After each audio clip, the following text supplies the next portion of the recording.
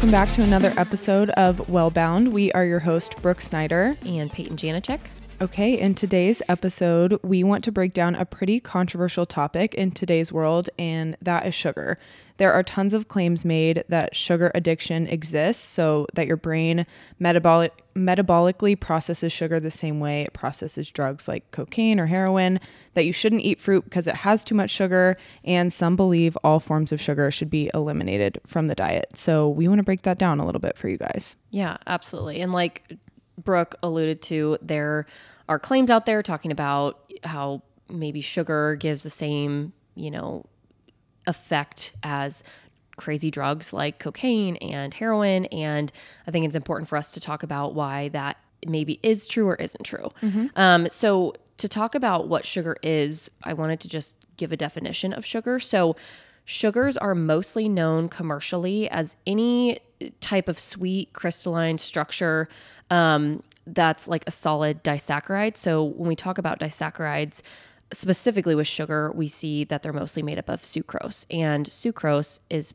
fructose and glucose. So that's what makes it a disaccharide, or a monosaccharide, which is just glucose. And these are then used as those sweeteners or preservatives. That sounds really scientific, but basically the sugar that we typically see, or like the table sugar that we talk about, is typically just mostly sucrose. So again, that disaccharide with both fructose and glucose. Mm-hmm. And biologically, sugars are used by us as a source of metabolic energy. If you've ever heard in any scientific speak, ATP, that's our energy that we utilize. And that is what sugar is intended to be used as. Right. And as humans, carbohydrates are the preferred source of energy for our brains and bodies. I tell my clients all the time, carbohydrates are the number one source of energy for your brain and body. And that's why we think it's so important for us to touch on this topic, and is also why we shouldn't eliminate all sugars from our diet. For example, I'm going to give a couple here. I had a client come to me, and this was a weight loss client of mine. But before training, she would get up every morning and go to training at 6 a.m. for a group fitness class, and she wouldn't have anything beforehand. And so I was like, well, we know that research shows that 30 grams of carbohydrates prior to exercise can be beneficial. What about having something like a banana before, on your way? It won't take any time out of your morning routine. We can have a banana on our way to that workout class. And I was met with a comment that it was based in fear that bananas had too much sugar. And similarly, I met with an athlete recently, same sort of thing. I was like, well, what about we could carry something like an RX bar with us, which is sweetened with dates. If you don't know what an RX bar is, it's an energy bar. She explained the same thing. She said, well, doesn't that have too much sugar? And so I think there's just a lack of knowledge there, right? When I'm met with something like that, that's like a comment that's like, oh, isn't that too much sugar? And it's like, oh, well, these are natural sources of sugar, not added sources of sugar. So right. I just think it's important to touch on that, and is primarily the reason why we shouldn't eliminate all sugars from our diet. I hope I explained that okay. But to kind of dive into how carbohydrates are metabolized, I'm not going to break this down entirely. I don't think Peyton or I want to do that today. No, we had to study this cycle of metabolism of carbohydrates in order to obviously take the RD exam. Yeah. And it was like the most, I don't know, it's just like glycolysis, gluconeogenesis. Yeah, it's like a the whole Krebs process. cycle. And it was just something like you had to know, and obviously it's important for us to understand that, but I don't think it's really pertinent to this. It just will help you understand the broad knowledge of like how sugars are processed. Yep, how it's broken down. So first and foremost, whenever you consume something, right, all digestion, specifically with carbohydrates, starts in the mouth. So sugars and carbohydrates start being broken down in the mouth actually by our saliva. The proper terminology is our salivary amylase. And then after entering the digestive system, sugar or carbohydrates are further broken down into smaller molecules, what Peyton mentioned earlier, those monosaccharides, and can enter a variety of metabolic pathways to either generate energy for us or are stored for future use. So we can store that energy for future use. And some of those terms I just mentioned, like glycolysis, glycolysis, I can't speak, glycolysis, gluconeogenesis, and the Krebs cycle are just a few of those, just to touch on a few of those pathways. Yeah. I like to keep it like brief like that because it's a lot of just terminology that, I mean, it matters, but Right. So although all carbohydrates end up breaking down into sugar or that glucose in the body, there are different types of sugars that we consume. So this is maybe where the conversation happens about like, well, what about fruits? Or like, isn't the sugar the same as that in like a donut or a packaged food item or whatever? And so to start talking about those simple carbs or those simple sugars, you'll probably hear us use like carbs and sugars interchangeably throughout this. Right. There's a lot to carbs, but they all break down into sugar. So that's kind of where that comes from. So simple sugar or carbs versus those complex sugars and carbs. So for this, again, going to keep it pretty broad, but simple sugars are ones that are absorbed more easily. So these are, when I talk to clients, it's like, I call them our quick carbs. They're things that we process super, super fast. Like I'm talking, like Brooke said with a banana, typically you're saying that. Not necessarily a simple sugar because we do have fiber and stuff in it, but we process them pretty fast as far as all carbs go. So simple sugars specifically, what we're thinking about are like our pastries, our fruit snacks, honey. Like these are the items that there's not much else in them to slow digestion of them. Right. You say quick carbs. I typically with my athletes like to say fast fuel source. So same thing, easy to digest and absorbed more easily. Right. Yep. And then with complex sugars, these are digested a little bit more slowly, and they release that glucose or that sugar into the bloodstream more gradually. And this is when we add in other components. So this is, for example, with like rice, fruits, veggies, whole grains, when we have like the added component of like fiber, for example, that then is just slowing down that process. So it might not hit us as fast as like chocolate syrup would. Right. And just to touch on when we have like whole fruits and vegetables or whole grains, when we say that these sources of food contain fiber, with the whole fruits and vegetables, that's typically because we have that skin on them. Right. That's the fiber source there. And whole grains, something like brown rice, has that outer bran or coating that essentially is the fibrous part of that, which allows for the release of glucose into our bloodstream a little bit slower. Right. Yeah. Cool. So that's kind of just explaining the simple carbs versus complex carbs. But then we also want to talk maybe about natural and added sugars. Because again, same conversation with fruits versus maybe something that has added sugar into it. So obviously this conversation about natural sugars and added sugars has been pretty prominent. There's been a lot of comments made in the media and also even just like we mentioned one-on-one clients, consults and things like that. So when we talk about the comparison of fruits, which have naturally occurring sugars, to sugar sweetened foods or foods with added sugar, it's a little bit different from one to the other. So again, as I mentioned, we break both of them down into glucose for the body to utilize. Again, it's an energy source. That's the point of it. It's still important to point out the benefits that items with naturally occurring sugars can provide us with over those added sugars. So again, our naturally occurring sugars are going to be things like fruits, yada, yada, whatever. So when we talk about those, we're talking about the benefits that are included with those. So namely energy, we're getting a lot of energy, which we do get energy from those other quick sources, but this is more of that like beneficial, sustainable energy. We're also going to get things like fiber, antioxidants. Antioxidants, we all know, are crucial in the reduction of things like cell damage and many, many more things. So while fruits do contain a natural sugar, they're much more nutrient dense than another item with added sugars into it. Yeah. I think just to not necessarily simplify that a little bit, but I think we can all understand that something like an apple or a banana or an orange nutritionally looks a lot different than something like a cookie, a donut, a pastry, right? Like we can all agree that, our whole fruits are more nutrient dense than some of those prepackaged items or pastries, sweetened things or desserts. Right. Yeah. So I think that's all that we're really trying to point out there. But I do want to mention, I think a really interesting concept to the added sugar discussion kind of dates back to the 90s, where there was such a large push in society to consume a low-fat diet or to reduce the amount of saturated fat overall in our diet.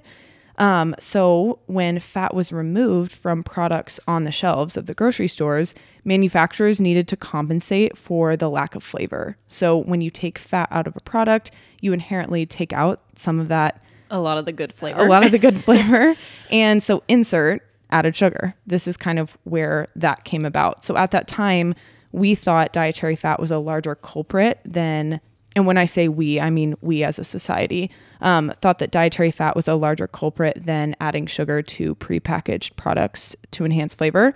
So again, we replaced that saturated fat with added sugar to keep the caloric content of certain products the same without sacrificing that flavor.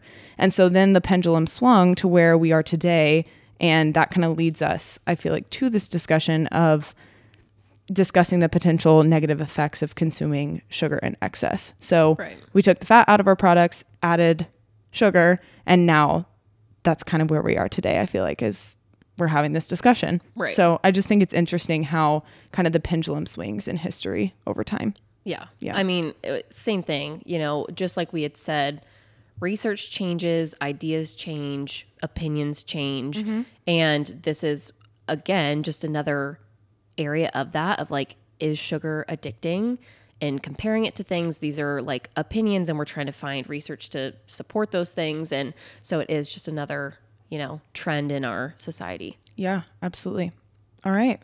Well, now when we talk about the claim that one can be addicted to sugar, it's important to talk about what the current research really tells us. So I want to start with what is an addiction. The Diagnostic and Statistical Manual of Mental Disorders, or the DSM-5, states that the criteria for addiction is based on 4 basic categories. We have impaired control, physical dependence, social problems, and risky use. The DSM-5 is the leading classification system for diagnosing mental diseases. And so I really wanted to bring that definition in to start. So now, where does the term sugar addiction get misconstrued? I really think it starts with kind of the dopamine conversation. So dopamine is a neurotransmitter made in your brain, and it plays a role as this reward or pleasure center in many of our bodily functions, including memory, movement, motivation, mood, attention, and so much more.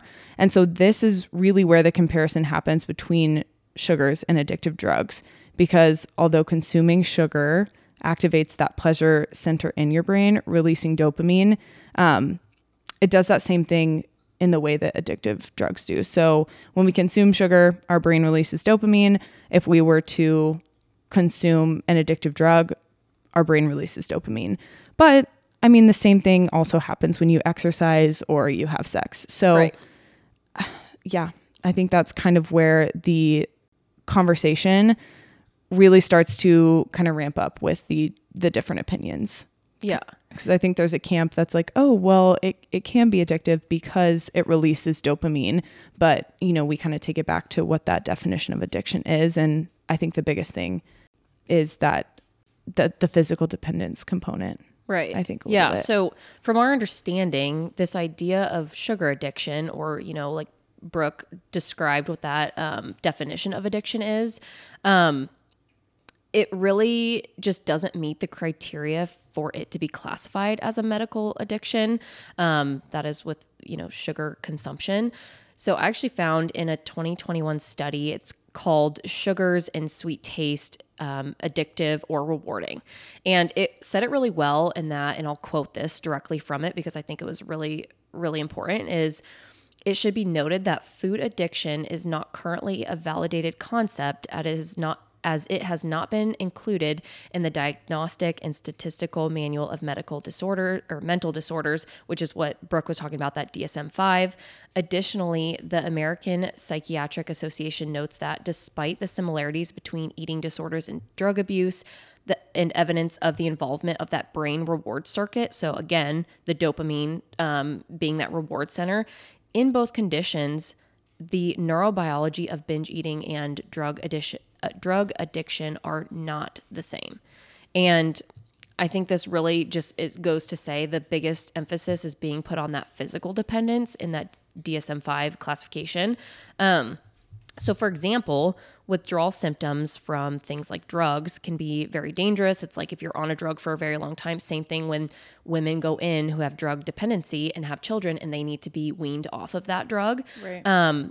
It can be really dangerous and life-threatening. Whereas, if someone were to eat sugar all the time and then remove it from their diet in a way, it wouldn't be as detrimental to their physical health as would a drug. Right.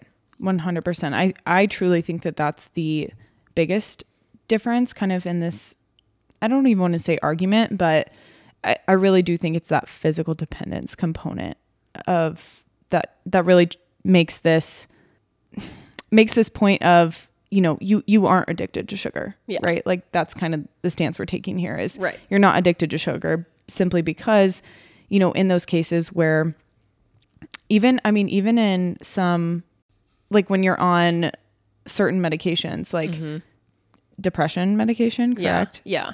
Like you have to be weaned off of that too if you're going to choose to get off of something like that. Yeah. So it just is like a do as I say and not as I do situation. I was kind of give background. I was actually medicated for anxiety for like 2 years. And so I was on a medication that you're really supposed to wean off of. And I don't think I really understood that at the time. And so when I was done with it, I just quit cold turkey, and you're not actually supposed to do that. It's actually really, really dangerous. And I feel like I did feel some of the effects of that. Like it was really, really tough on me. But that being said, it is really important to take a look at how those things are a little bit different. Right. So then you're probably asking like, okay, but why do I feel like I crave sugar then? And as we've mentioned already, sugar can make us feel good. And I think that's an important part is there are things like self-control and other factors that can cause us to feel like we are addicted to sugar. It does make us feel good and that's part of it. But it's also important to assess your overall consumption because some of these cravings might come into play if you are like energy deficient. So I've heard people with, poor sleep habits, or they exercise for a really long time, or they haven't eaten all day and they're saying like, oh my gosh, I need like sugar. I feel like I need sugar. And if we think about this, it's probably because we do have some of that energy deficiency where our body does need the energy back. Yeah, I think too, even in some cases where, maybe we are following a diet or just trying to I don't want to say restrict calories, but be in that calorie deficit a little bit, simply maybe because we are trying to lose weight or we're trying to change body composition in a certain way. Therefore, we are energy deficient if we're not meeting our overall needs. And I think those cravings can then come into play. Yeah. And so to kind of give this like an easier look, this is also, I think, why there's some speculation that eating like a healthy or balanced meal earlier in the day may lead to smarter dietary decisions later that day. And that's mostly just because you have then provided your body with energy that it needs. So I've seen this example, and it's kind of like the conversation of like, is breakfast the most important meal of the day? And like the intermittent fasting conversation too comes into play here, where it's not necessarily going to depict your day. Because if you can eat later in the day and make sure that it's all set, you're good, you're balanced, you're healthy, whatever, that's great. I think it comes into play when people like are not eating to the point where they're so hungry that they're literally just going to eat whatever's in sight. And that's maybe where you get some of those like quick carb or like the fast fuel. Your body wants that energy so quickly that that's what you're going to crave, because the protein and fats aren't going to get there fast. Yeah. As fast as what your body's telling you that you need it. Right. Yeah. Because there's definitely been times where I'm like, running around. It's especially when I run errands like on the weekends and you didn't really plan to be out for like 4 hours, but then you go to the south side of Lincoln. That takes like 30 minutes to get from your house and you just try to get everything done. And I'm like, I could go for like a candy bar. And I think that's because my body just wants the energy now. And I know that that's going to get there real fast. Yeah. Yeah, absolutely. And I think it's important too, to explain that we should not remove all the sugar or carbs from our diet, right? It's important to make wise decisions on the type of sugar that you're consuming. And I think it's also important for us to acknowledge that in America, we do consume added sugar in excess, well beyond the recommendations. You know, the 2020 to 2025 dietary guidelines for Americans say that we should keep added sugar to 50 grams a day or less. And for reference, that's like 12 teaspoons. And then the American Heart Association says that we should keep it even lower than that. So 36 grams per day for men, which is 9 teaspoons, and 25 grams for women, which is 6 teaspoons. To give you guys an example of what this may look like, a 12-ounce can of soda contains about 32 grams of added sugar, or 8 teaspoons of added sugar. And something like a Pop-Tart contains 29 grams of added sugar, or 7 teaspoons of added sugar. So with those two examples, depending on what recommendation you are looking at, I mean, we've pretty much allotted for all, if not most of our added sugar for the day. So I think, we understand over time that this can lead to increased health risks, but we want to make the distinction clear that it's not the same thing as an addiction. Right. Yeah. So I would love to provide some tips on reducing your added sugar intake, because I think that's a lot of the questions that we do get in our individual practices as well. Yeah, for sure. Yeah. So I like to always start with having my client read a nutrition facts label. So I will turn the product over to the back. We'll start with the ingredients list and then look at the nutrition facts label. Now with the new labels, it will actually tell you under sugar, it will give you an added sugar value. So it'll tell you how many grams of added sugar and total sugar are in the product. So that's one way that you can just become aware of how much added sugar that you're consuming on a daily basis. Like we kind of mentioned before, sometimes it can kind of sneak into some of those prepackaged products that we have on hand. And it doesn't mean that we should cut these out. Just take a look at the back of those products every once in a while just to see like, oh, how much added sugar is in this product. Yeah. And that's not to say that you have to be quote unquote perfect every single day, be under those recommendations. It's just saying that making sure that if you are someone who consumes a lot of soda, for example, or someone who, tends towards some of those products throughout the day, just be aware of what the other items that you're eating throughout the day look like, because that's where, if they're tucked away in something that you wouldn't expect, which added sugars and salt and all of those things are, that's when they can be more detrimental because you don't think that they're there. Like if you're eating a cookie, you pretty much know what you're eating. Right. But sometimes when you have products that you're like, oh my gosh, I didn't even realize that this has 8 grams of added sugar in it. A lot of times this is like, even in things like granola or bars and like energy bars and things like that, where you really need to take a look, because although we think even these nut and seed bars are going to be just protein and fat and like whatever, and it's great, they'll have a ton of added sugar in them sometimes. And that's where they can sneak in and kind of catch us off guard, I think. Yeah, absolutely. And I think you mentioned soda in there. I believe the number one source in America of I'm trying to figure out how to say this, but our number one source of added sugar consumption is in sugar sweetened beverages.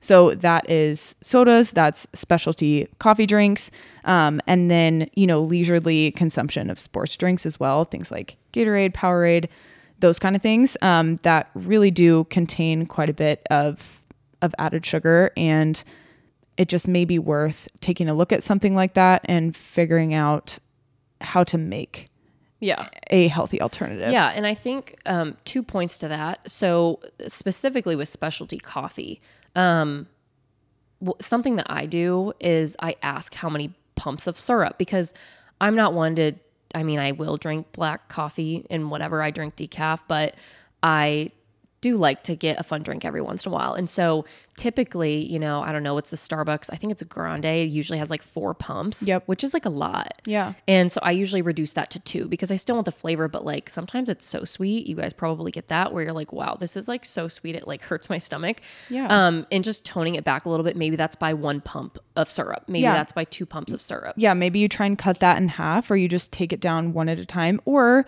if they have a sugar-free syrup flavor that you enjoy, you could opt for that too. Yeah. Right. I think most coffee houses have vanilla, like sugar-free vanilla. Yeah, typically. Sometimes they won't have other flavors, but sometimes they do have a wide range. And so you could always try and just cut the added sugar by reducing the amount of pumps in your drink, or maybe you just opt for a sugar-free flavor too. Yeah. And then to the second point, so leisurely consuming sports drinks, Brooke had mentioned that. This kind of goes back. So if you guys didn't listen to the previous episode, check it out. But I do talk about this misconception that things that like one dietitian says is maybe contradicting what another dietitian says. And sports drinks is a great example of this, because a lot of times you'll see maybe sports RDs or people who work with active individuals recommending, or just, saying like, this would be a great way to get energy back in is through a sports drink. I do this all the time. Yeah. Yeah. But then you have, the general population who doesn't need the sugar sweetened, Gatorade or whatever during their daily, hangout. I don't know. Or just their work day. Like, right. Most of us work desk jobs, or are on our computer for quite a bit during the day. And so we don't need a sports drink during that time. That's not why a sports drink was created. That wasn't the purpose. Yeah. And so I think that's where that kind of controversy of like, well, this dietitian's saying this and this one is saying this, because the dietitian who's recommending the sports drinks is typically one that's working with athletes. And the reason for that is because the sugar, again, is like the quickest form of energy you can probably find. And athletes, for example, I always think about like football players who work out for like they're playing a game for like 4 hours, and you're not going to give them like a chicken sandwich in the middle of their game. They're going to, I'm sorry, like get very sick, on the field. You're going to have them replenishing with electrolytes, and with that sugar comes into play for energy as well. Right. Yeah. So, I mean, just to give a little bit of background, because this is what I talk about on a day-to-day basis.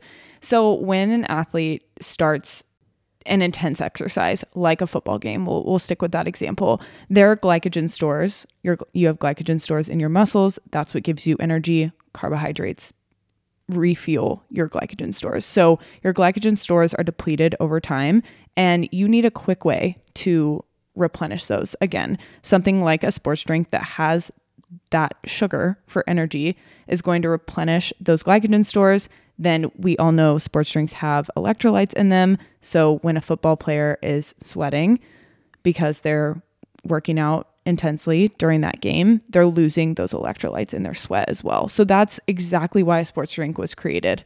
One, has the quick form of carbohydrates or sugar needed for energy because we're depleting those glycogen stores over time. And then two, to replace those electrolytes that we're losing when we sweat. So anyways, just some additional insight there. Right. Yeah. Similarly, if someone's running like a marathon, that's why they're taking those like nasty goo packets. Okay. I'm not a runner. I do not identify as a runner. I did run a half marathon last year just to say I did it, and I actually did enjoy it, but I could not take those goo packets like I was trying, and that was part of my like fueling plan. I had it in my phone. I had how much Gatorade throughout, how much goo, how much water, like I was set, and I ran with one of those for 5 miles, and I could not finish it. But those are the things that you want to be consuming during that time. So they're very important. So that's kind of like it's just wrapping up the importance of those things, but also making the statement that we're not addicted to sugar. Yeah. Oh, yeah. I think there's absolutely a circumstance where we need things like sugar sweetened beverages, or, for example, if we have a diabetic and we have a low blood sugar reading, a sugar sweetened beverage can help, rapidly improve their blood glucose reading. Yeah. Or, an athlete consuming a sports drink during a football game.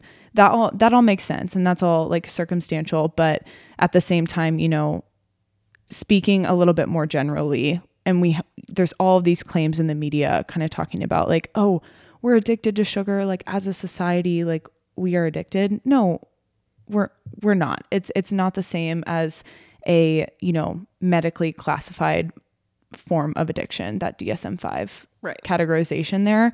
And so, yeah, that's just what we kind of wanted to give some background and insight in today. Yeah. So hopefully that's helpful in kind of understanding maybe what the language is. And I think again, the language can be misconstrued, where there are a lot of similarities in that dopamine response or that, reward center response, but not necessarily the same physiological or like physical dependence. Things, that happens. So yeah. All right. Well, I think that's it. Okay. Well, follow our podcast on Apple Podcasts or Spotify. And if you would be so inclined to leave us a rating or review, we would so appreciate it. Also follow us on Instagram at Wellbound Podcast, and we will catch you next time. Bye. Bye.